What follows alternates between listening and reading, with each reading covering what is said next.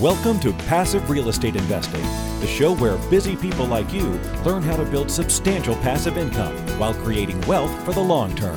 And now, here's your host, Marco Santarelli. Hello and welcome to Passive Real Estate Investing. I'm your host, Marco Santarelli. You know, being a real estate professional brings many wonderful tax benefits.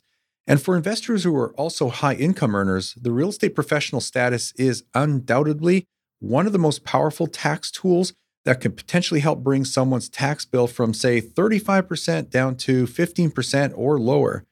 Of course, you know, this is something you'll want to discuss with your tax professional, but today we're going to explore the subject, its huge tax benefits, and how you could qualify. So stay tuned. My friend MC Lobsher, the host of Cashflow Ninja podcast and president of Producers Wealth, is on a mission to help you achieve financial independence as soon as possible. He achieves this by integrating the infinite banking concept and real estate investing to increase your financial efficiency and recapture cash flow that you're not even aware you're losing. MC shares the number one strategy investors use in his holistic wealth creation course at yourownbankingsystem.com. That's yourownbankingsystem.com. It's my pleasure to introduce Bernard Reese to the show. Bernard is the founder of 401kcheckbook.com, which gives investors direct control of their tax-sheltered funds for real estate equity and debt opportunities. And this is done by using checkbook-controlled IRAs, solo 401ks, and checkbook life insurance. He provides an integrated approach to tax and financial planning for real estate investors and real estate professionals, focusing on their unique profiles and opportunities, which I think is very important because you always have to focus on the investor and individual themselves. And he is also the founder of agentfinancial.com, which provides tax and financial services to real estate professionals, including real estate agents and mortgage brokers. So with that, Bernard, welcome to the show. Marco, great to be with you. I'm really looking forward to today's discussion. Yeah, so we hear this term thrown around as a real estate professional, and a lot of people don't understand what a real estate professional really is. You know, if I have a large portfolio of real estate, that doesn't necessarily make me a real estate professional. So that's what we're going to talk about today. But before we do that, Bernard, tell us a little bit about yourself, what you do, and kind of how you got to where you are, because you actually talk about a lot of different things, not just about real estate professional status, but just a whole broad spectrum of stuff. Yeah, I'd be glad to. And really the core mantra and value that I try to advocate everybody take for their own finances is recognizing that everything is integrated. And you have to be an expert or knowledgeable, at least, in so many different financial disciplines if you want to get the optimal results. So if somebody's your tax professional, they at least have to be knowledgeable about investing. They have to be knowledgeable about the kind of strategies that you would hear from a traditional financial advisor. They've got to be knowledgeable and have insight in every single area of finance. Likewise, if you're going to somebody for financial advice that may not be a tax preparer, they've got to know, or at least be familiar and acquainted and conversant in areas of investing and taxation. If they're a traditional financial advisor, it would be great if they were educated about real estate investing. It's great if your real estate investment sponsors are more familiar with the traditional investments. And that way, you and their clientele can really get the optimal advice. So when I talk about all these things, it's because I aim to be well-versed in all these areas and give people the best service and advice that they can get. Very well said. So today we're going to talk about the real estate professional status and what that means and who it applies to. And for those listening to, and they already know that they're not a real estate professional and they wouldn't qualify as under that status, towards the end, we're going to talk about what you could do if you are not a real estate professional and you don't qualify, at least not today. So really that's a topic, that's an entire topic for another episode that we can go on for at least an hour on. But we're going to cover it a little bit today because I think it's important to cover both sides of this equation. So let's get granular here. Let's just talk about what is the real estate professional status. What does that mean and what is it? And we'll get into the qualification stuff later. Yeah, let's do this. So real estate professional, it's helpful to understand what we don't mean when we say that. There are lots of people that would consider themselves real estate professionals because they're investing in real estate. But when we say real estate professional, we mean what the IRS would treat as a real estate professional. And that's a status provided by the tax code that allows for advantageous tax treatment of real estate expenses and losses. So real estate is a really tax efficient investment.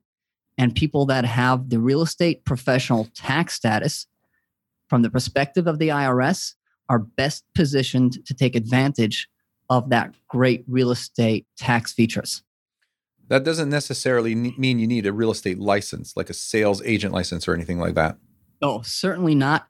It's got nothing to do with having a real estate license, real estate designation, a mortgage broker license. And in fact, you can be a real estate agent and not qualify. You can have that license and not qualify.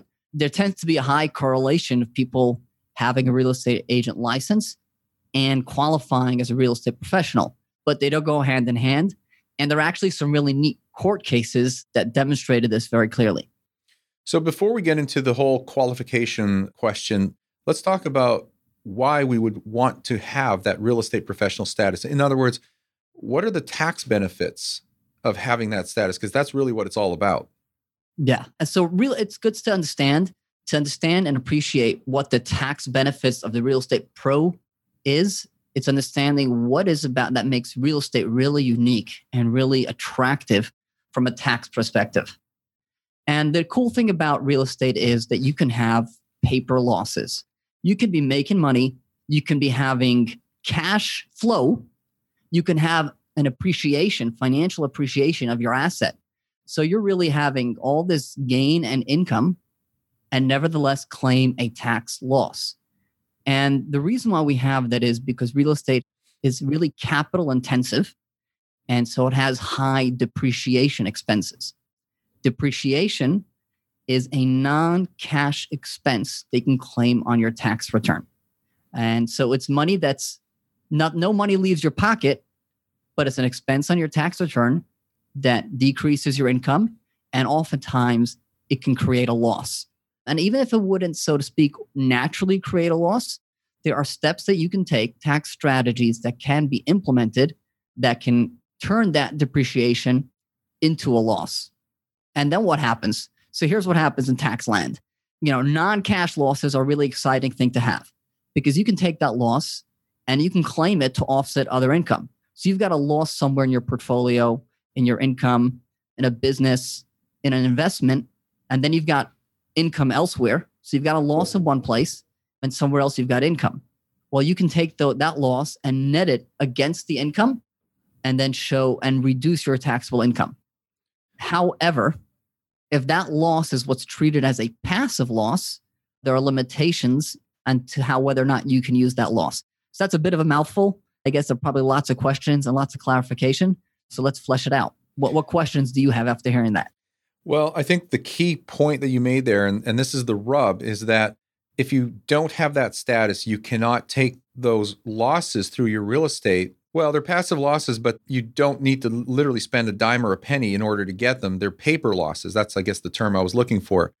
So you can take these paper losses, which means that even though you're cash flow positive, you're putting money in your pocket every month, you still have the ability to show a loss on paper, which is the beautiful, beautiful thing about real estate.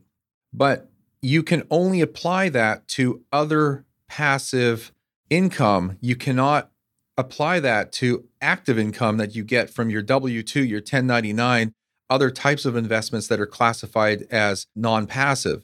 And so there's this big, thick brick wall barrier between being able to utilize and tap into those losses and apply them to other types of income to shelter or defer or reduce your taxable income. And so when you have this real estate professional status, if I understand everything you just said correctly, when you have that status, you can apply those losses to any type of income. That's exactly it. You've hit the nail on the head. The benefit of that is being able to take somebody's got W-2 income or 1099 income for being self-employed. If they've got real estate investments, being able to take those paper losses and offset their W-2 income and 1099 income. Yeah, so I guess another way of saying that is that losses from any real estate activity are per se passive, and they cannot be offset against income that is not passive income or passive activity. That's exactly it. So the Congress instituted these rules, the passive activity loss limitations, saying that passive losses can only offset passive income. And that's because going back pre-1986, that's exactly what people were doing. They were high net worth individuals were setting up, investing in these tax shelters, putting money into real estate. That was kind of either they would break even or they would have positive cash flow. But the key thing they were looking for was to get those losses. And if you're a high tax bracket payer, every dollar of loss is worth 50 cents. So between state and federal. So they were just investing in these real estate deals to get the losses. Congress stepped in and said, hey, we've got to put an end to this because people aren't putting money into these deals, not because they're great deals. It's just for the tax benefits. So they said, you can't put money in here and then claim the loss. You can only use that loss against the other passive income. And there's some other exceptions.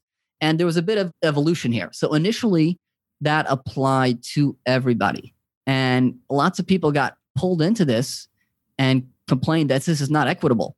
I am a real estate professional. That's my business. If somebody's a doctor and he's got his income there, I can understand, perhaps it's understandable why Congress would give it that treatment.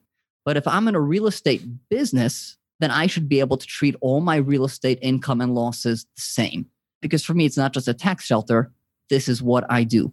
So in the early 90s, the real estate professional, the law was updated for the real estate professional status and to allow those that qualify as real estate professionals to claim losses against their active income.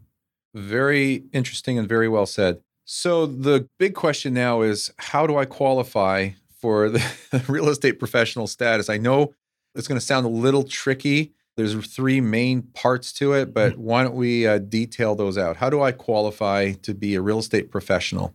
Okay. Let's talk about the word material participation. Okay. Material participation is a kind of a threshold, a barrier that you need for something to be treated as active. And there are 7 tests to determine whether or not something is an activity in which you materially participate.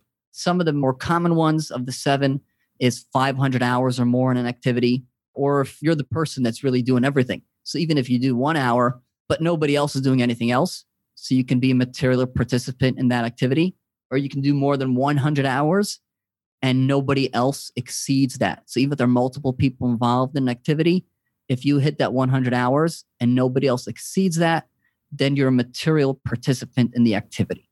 So that concept is going to be a building block to understanding qualifying for real estate professional status. So getting into that, you have to, the first threshold is you've got to have 750 hours in real estate activities in which you materially participate. So there's a lot going on there. So there's a 750 hour threshold per year that you need in order to qualify. But only hours that are done in an activity in which you materially participate count towards that. So if somebody's got lots of 1,000 hours of real estate activity, but 500 of those are in activities in which they don't materially participate, that doesn't count. So we need 750 hours in real estate activities in which they materially participate. So if you've got a limited partnership investment that you're doing, then it's not likely that you materially participated in those. So those hours won't count towards a 750. So we need 750 hours across real estate activities in which you materially participate. That's the first test. So what would be a couple of quick examples? Obviously, if you directly manage your own properties, that's material participation. Would managing your property managers, although that's not a time-intensive activity, would that qualify as material participation? So let's distinguish what that refers to. When we say managing your managers, that can definitely count. However, you don't want to fall into what's called just investor type activity. If it's something is limited to investor type activity, which means looking over the financials, that doesn't count. But if you're actually managing the managers, which is what real estate professionals that grow their portfolio do, that certainly counts. Okay. What else would qualify? Because we're talking to an audience here that for the most part are passive real estate investors, meaning that they're obviously not actively involved, although they may be at different levels. But for the most part, they have a full-time career.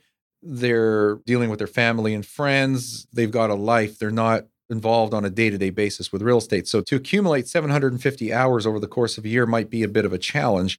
So what other activities would qualify as material participation? There are, broadly speaking, any activity. I'll kind of toss out the categories that the tax code give us. and anything within that counts. And it's also helpful to outline what doesn't count, and that'll probably provide the contrast that'll clarify things.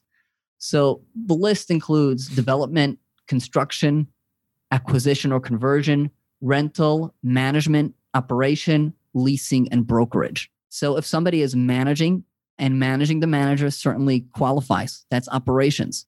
If somebody is involved in brokering or selling homes or selling real estate, that counts. But if it's outside of that activity, then it's not going to count towards that. And a way to illustrate how the IRS approached that is there was a mortgage broker that claimed real estate professional status. And the IRS said, that's not really a real estate activity. We're just getting involved in the funding side, and that did not qualify. So the IRS tries to be sticklers to the rules and tries to make sure you're truly a real estate professional. And the way for those people that are perhaps passive investors to meet that status, they've got full-time jobs, is to have a spouse potentially meet that requirement.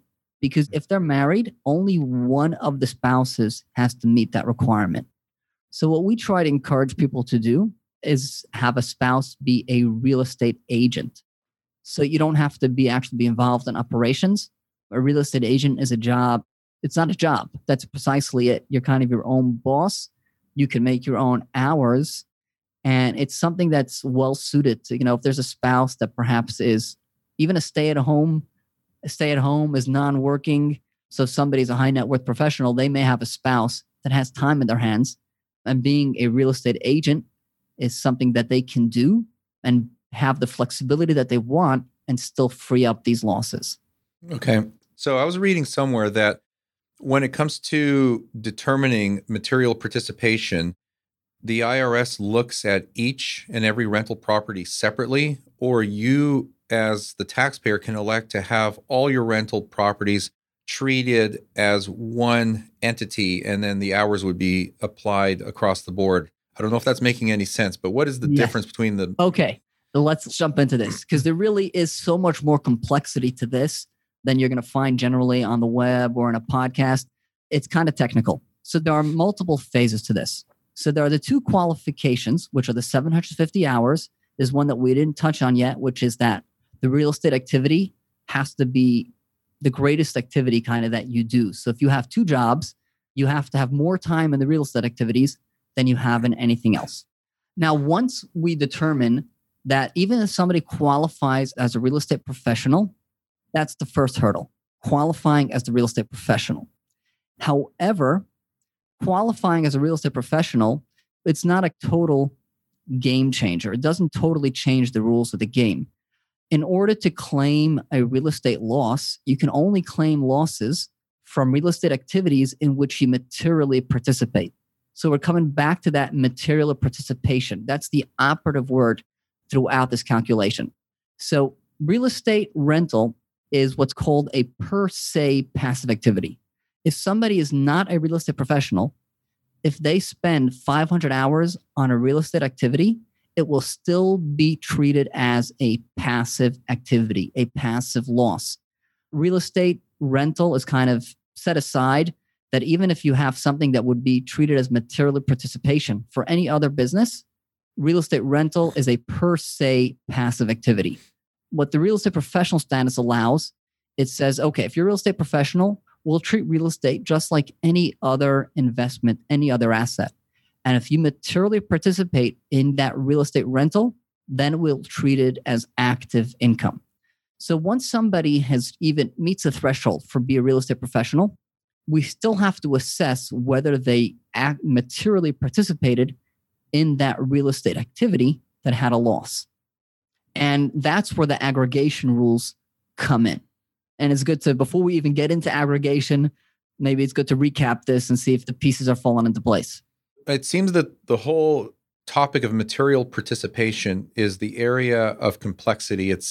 I wish it was as simple as a litmus test to just say, yes, you qualify or you don't, but it sounds like you almost need a tax professional working with you to go through essentially a list of checkboxes to make sure that you've met all the requirements. It sounds like the IRS would be doing the exact same thing anyway.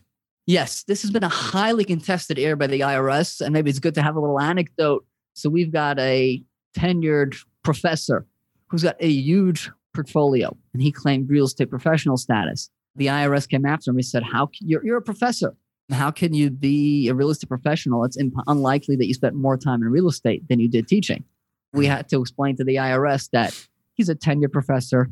He teaches a couple hours a week, and he's able to spend the rest of his time devoted to his real estate holdings, which are substantial. So you can be a professional in certain circumstances. Mm-hmm. If you're a tenured professor, it's probably more likely, and you can be a real estate pro. But to get back to the technical stuff, the key thing to realize is that real estate is treated as a per se passive activity, that even if you materially participate, if you spend 500 hours in a real estate activity, which would make any other type of activity non-passive, within real estate, it's still treated as passive. Unless you're a real estate professional, that unlocks it. But after being a real estate professional, you still need to prove that you materially participated in each activity for which you're claiming a loss.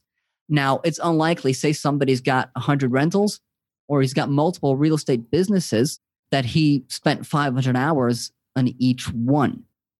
So the aggregation rules say, I'm going to treat all my real estate businesses as one. And if I spent over 500 hours between those, then he'll be treated as materially participating in every single one of those activities. That sounds like it would be the way to go anyway, because you want to aggregate all the time you spend across the board on every single property. I mean, anything related to real estate. Yeah. So you're always going to aggregate it. So not always. Here's the challenge. Everything is, there's always, and that's the thing with tax code and tax regulations, there's always nuance and there's always the unknown unknowns. So it's very common. People read this stuff on the internet and they'll say, hey, I'm good to go. Real estate professional, aggregation. You can find this stuff on the internet. But say somebody's got a limited partnership investment. And if you aggregate with a limited partnership investment, you can make it much harder to meet the thresholds, because limited partnership activities, if you're a limited partner, there's kind of a presumption that you're not a material participant. Right. And the threshold for meeting the material participation, to meeting that threshold gets you much higher. And then you have to meet that across all your entire portfolio. Right. You're making me wonder how often people get audited when they claim the real estate professional status. Is that like an automatic red flag with the IRS? It's an automatic red flag if you also got a W-2 on there that says you're a doctor. It kind of seems internally inconsistent with what you otherwise do, because you need these 750 hours. And there's also the requirement that you spend more time in real estate than on other things. So if you're a doctor, it's just unlikely that you spent more time doing real estate stuff than doing your profession. Okay. But otherwise, it's not necessarily a flag. But for anybody that does claim it, a key thing that they've got to do, and a key thing across any tax issues, is documentation. Documentation. Because once you come into an audit and you tell the IRS, or in the courts, and there's lots of literature and court cases about that, in every area where you not have records, if you don't have the records, as if it never happened. There are even cases where you have, and if you read the case law and you read what the judge said, the judge will say, you know what, based on what you do, it kind of seems reasonable that you spent this amount of time doing it, but you don't have records, so it doesn't count. Wow, what a blow that would be. Yeah, so the key thing is when somebody wants to get into this, it needs foresight. You need thinking ahead, get yourself an Excel spreadsheet, somewhere where you're jotting it down and you're having contemporaneous records. You don't need proof, but you need to have what's called contemporaneous records, that you kind of kept those records as you did them. And you want to kind of set yourself up at the end of the day, end of the week, you jot those down, because the audit may happen 3 years later. And at that point, those guesstimates are not going to help. We keep talking about an individual here, but can an LLC be classified as a real estate professional, or does it have to be the individual? So it's going to be the individual. The key is to understand that when an LLC, anyway, the losses, the activity of an LLC just flow through to the individual. And that's why real estate, you'll always hold real estate in an LLC so that the losses will flow through to your personal tax return. And then it's on the individual tax return we determine whether or not you're a real estate professional. Right. So you can have multiple investors in a single asset, Some will be claiming the losses because they'll be electing real estate professional status, and others will not, and they'll have suspended losses. Okay. So will an investor always benefit from being a real estate professional if they claim that status and they own rentals? Do they always have that status, or is this something that has a fixed period of time?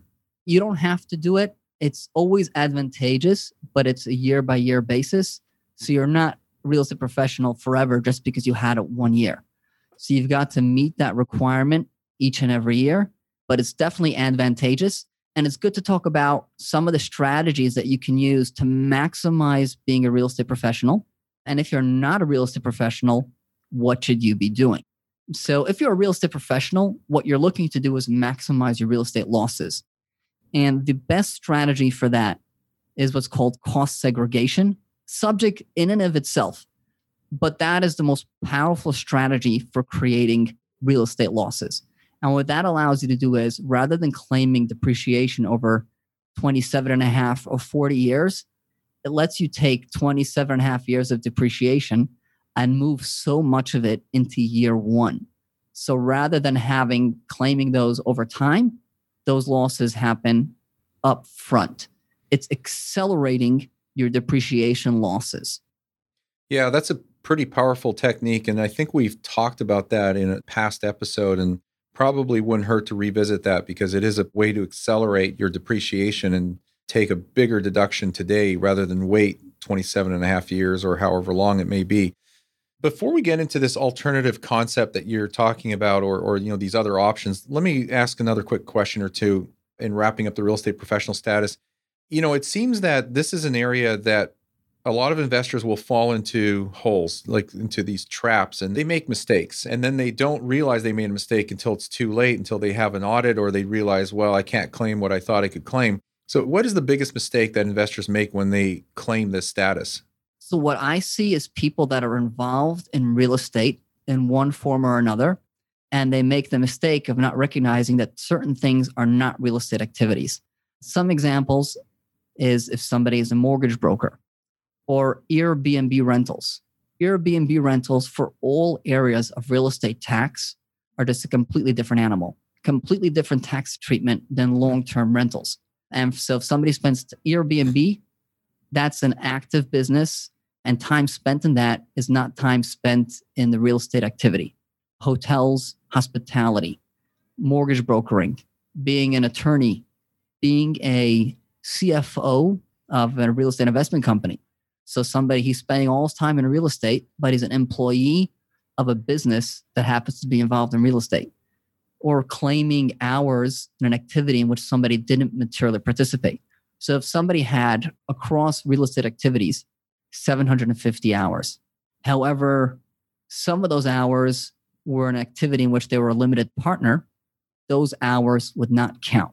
So not every hour spent in a real estate activity will count towards a 750, and that's where we're seeing the pitfalls. Interesting. I would have guessed that Airbnb would have qualified as real estate activity, but you're right, it's a business. It's like running a hotel. That's exactly it. And there are so many real estate tax. It's exciting because there's so much nuance to it.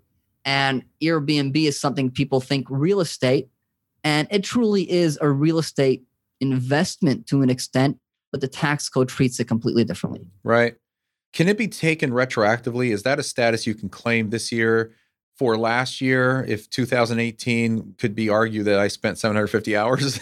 It's the trouble is that you can't. And the IRS, a lot of the stuff that they get people on are technicalities. If you don't claim it, then you lose it. It's a shame when they do something. We understand there are tax laws and we want to be law-abiding citizens and maximize our tax deductions legally. But unfortunately, there's so many instances in which you kind of met the substance of what the IRS really wants, but you didn't check the right box and you lose it. So the answer is no, you can't take it retroactively. Okay, so for everybody listening to this and they find this intriguing and fascinating, and it's something that they're going to look into and research more in an effort to become a real estate professional, but they're not today, what are the alternatives for people to maximize their tax deductions today?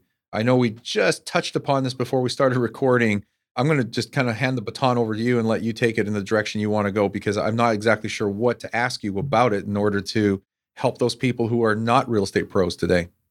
One thing to think about is the restriction is on claiming passive losses against active income.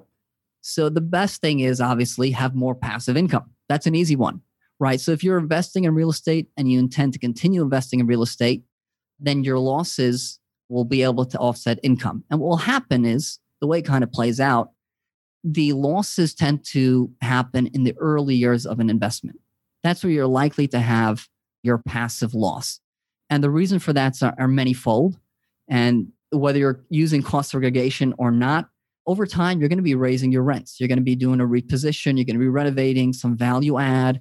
Inflation is going to be raising your rents, but your expenses stay flat. That's the beauty of real estate, right? It keeps up with inflation because you can raise your rents with inflation, but you don't have to rebuild the house because of inflation. So over time, as a result of the decrease in expenses and the increase in rents, you're going to start showing income. But it's in the early years that you're going to have that loss. So if you buy a property today, well, you may have a loss for the next 3 years, but then in year 4, you're going to start showing taxable income, and you're not going to have anything to shield that. Well, if you buy another property next year, well, that's going to run you losses for another 3 years, potentially paper losses. And that will shield the income that the prior property begins to keep off. So if you're gradually accumulating a portfolio, your subsequent purchases will offset the income the taxable income that you start showing from the preceding purchases. So it's kind of thinking about laddering your real estate acquisitions so that your subsequent acquisitions shield the income that the prior assets start to show. The simple point you're making is just keep buying real estate, keep investing. Yeah, that's the way to say it. Real estate is great, and it gets better as you increase your holdings. The more you invest, the better it gets. That's really the bottom line. The other thing to think about is it's just good to put into perspective the tax benefits of real estate. Real estate is a tax-efficient investment because of depreciation. However, many people get excited. They think real estate is the perfect thing for me because it's going to offset my high income from my W-2. For many people, that's not true. That's a misconception. It has the benefit of shielding its own income. In the early years, the depreciation will shield its own income from taxation. But as you get further on in the investment, it will show taxable income. Real estate can be tax efficient, but it's not tax free. And so for those people, it may be worth considering investing within a checkbook 401k or checkbook IRA, which will completely shield the income in many instances, especially the checkbook 401k. That will completely shield the investment from any taxation. So I think we need to do a separate episode on that because I already know that's a big topic. Give us a 40,000 foot answer to the question of how that works and why it would make it fully tax efficient, just so we don't leave this massive cliffhanger on this episode. Retirement accounts, which so many of us are familiar with, and we'll have them at large brokerages or a local bank. And people think IRA, 401k, and instantaneously associate that with mutual funds and some sort of mutual fund menu that you can invest in. But from the perspective of the tax code, you can invest in just about anything and certainly invest in real estate. So IRAs, 401ks can be invested in real estate. And for some people, that's a great strategy, not for everybody. But just like IRAs and 401ks are tax protected when they invest in the stock market, they're tax shielded when they invest in real estate. So if you have real estate that's cash flowing and it's showing in taxable income, if it's inside of a tax sheltered account, it's completely protected. And that's what this is all about. Putting real estate assets into tax sheltered accounts and making them tax free. Do you want to make a quick comment about the comment I made before we recorded about putting real estate in any kind of self-directed vehicle where you lose the depreciation that would normally flow through to your personal tax return, but being in a 401k or an IRA, you essentially build a fence around it and you trap it there? Yes. And that point is where I think it's best made is if somebody is looking to have diversified investments and they're going to have certain investments that have favorable tax attributes and certain investments that have less favorable tax attributes. The ones that you want to put into your IRA or 401k are the ones that have the least favorable inherent tax attributes because they need the most shielding. But with regards to using those losses, if people are not real estate professionals or they're not having substantial real estate holdings and successive in real estate investments, those losses are really not going to benefit. They're not going to offset their W-2. And real estate itself will eventually have taxable income, and it will still benefit from being shielded within an IRA or 401k. So I think every investor has a different profile. For the real estate professional, they make the most ideal investments for them may not be actually holding real estate inside of a 401k, unless they're just being, because of their experience and their real estate skills and talents, Right. They're just able to get such huge returns on real estate. So they want to be concentrated in real estate, then they should still do that inside of the 401k. But for others, we would say in the 401k, if you're a real estate pro, do a secured private lending. Be the lender on a real estate deal because private lending has no tax shield, and that really benefits from the IRA. But if somebody is not a real estate pro, they're not going to get the benefits of the losses anyway, and it's definitely a stronger consideration for them. Yeah. Topics like this can go on forever. They're very interesting. I know people find them interesting as well because everybody's looking for ways to increase their income and decrease the taxes they pay on that income. And so, there's just so many nuances and techniques and vehicles and whatnot. And I know you talk a lot about that. So I think the best thing for us to do, Bernard, is have you on again with a different topic, maybe on the 401, self-directed checkbook control 401ks and other topics like that. But for now, let me thank you for your time. Let's wrap it up here. Tell our listeners how they can find you and get more information about you, your company, your services, etc. Yeah, it's been great to be on the show. Best place to find out more about us is at 401kcheckbook.com. That's 401kcheckbook.com or at agentfinancial.com. So that's 401kcheckbook.com, agentfinancial.com. There are multiple ways through which you can contact us at those websites, and we look forward to hearing any questions. Sounds great, Bernard. Thanks again for taking your time today. This has been very informative, and I look forward to having you back on.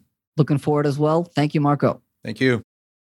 Thanks for listening. If you haven't subscribed, remember to hit that subscribe button and help us spread the word. Please visit us on iTunes or whatever you listen to us on and leave us a rating and review. We will see you again next week on our next episode.